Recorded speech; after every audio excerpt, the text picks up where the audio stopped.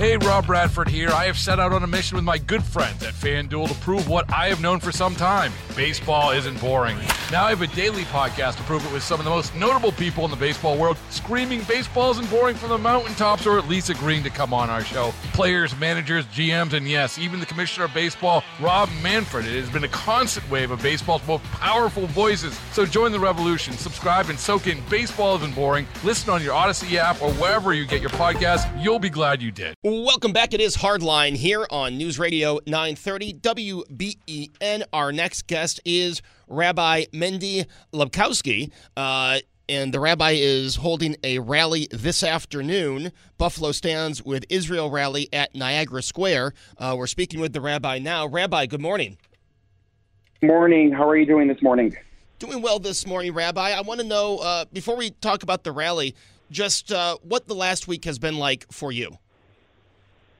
So personally, I'm an Israeli citizen. I was born in Israel, and my mother's entire family, my mother comes from Israel. She grew up in a small town, Kfar Chabad, near about a 15-minute drive from Tel Aviv, and many uncles currently in the reserves, search and rescue, identifying soldiers. But when we think of what's going on in Israel, for me and for Buffalonians in general and Jews in America, it's a very personal story. It's something that really touches home. It's something that when we think of our brothers and sisters in Israel, it's 7 million of them are all our brothers and sisters. And we all feel like family, and everyone is really, really hurt.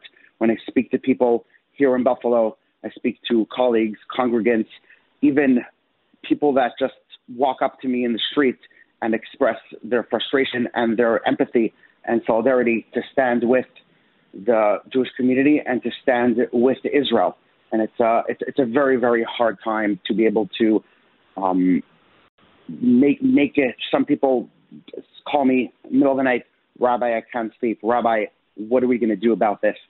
And that's what really got me thinking. And we need to come together and for people to unite, to bring everyone together. And that's the strongest. When we're united, we're a city.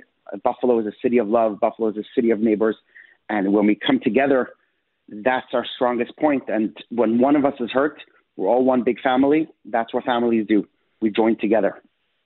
Rabbi, have you been in touch with family, friends in Israel?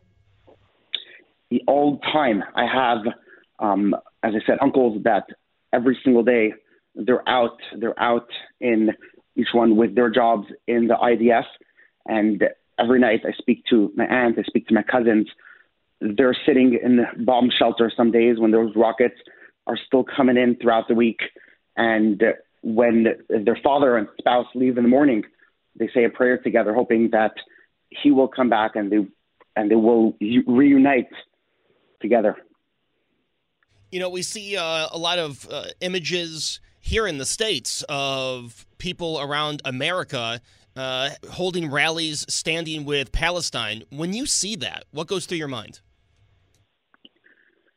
It's extremely, extremely disturbing because when these 1,300 and counting Israeli brethren that lost their lives and were killed by Hamas, they weren't killed because of a settlement. They weren't killed about a land dispute.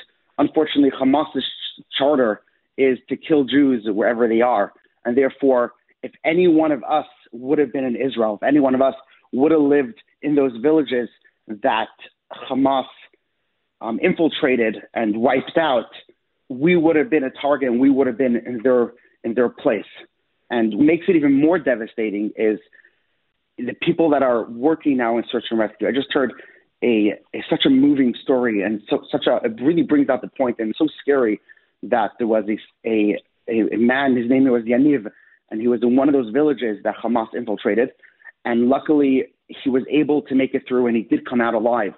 But just yesterday, he committed suicide because the things that they did, I don't want to go into detail, it's openly available on the web, but the things that they did are beyond humane, and we don't hope for anybody ever, even our biggest enemies, to go through something what these Jews went through on the holiday of Shmini Atzeres last Sunday. Seeing this from America and the American perspective, what do you think America's role in this should be? We're very grateful for President Biden. We're very grateful for Secretary of State Blinken, which was there, and their encouragement and their words is unbelievable and amazing support for the American Jews and for the Jews at home in Israel. And it's very encouraging when I was listening to President Biden and he spoke about that silence is complicity. And he quoted it from his father. And it really brings home the message and why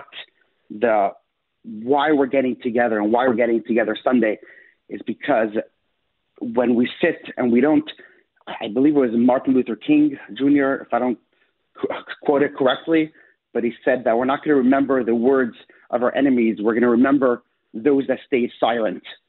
And therefore, it's very, very important. And we really appreciate the American government for all that they're doing and all the support and their unwavering support to Israel and standing in its defense.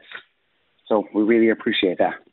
Rabbi, as you mentioned, the rally this afternoon, where, when, and what? Well, I guess the first question should be what pushed you to put this rally together this afternoon? So, as I started off, people are very broken, and people are nature. People love coming together. People want to be united. People want to be one, and this is exactly 50 years and a few days after the Yom Kippur War that happened in 1973, with very similar surprise attack on Israel, and a lot of people are connecting the two. And there was the Lubavitcher Rebbe, which is the most influential rabbi in our time, the head Chabad rabbi. He was speaking to someone in a private audience, and he asked the rabbi of Netanya at that time, and he asked him, what are the mood of the people? What are the people feeling? And he said, the people want to know what will be. And the Rebbe comforted him and said, the question is, what are we going to do? Every time something like this happens, it doesn't happen because of us. It doesn't happen because of our sins, God forbid, but it has to be a wake-up call. And therefore, sitting around and watching what's going on, the horrific imagery, the horrific things that happen, and we got to think positive. We got to think positive. And the Rebbe always said that what happens down here, what God is, it's like a mirror. And when we're positive, when we go out and we have a call to action, God reciprocates in the same way. And therefore, that was my push from the Lubavitcher Rebbe.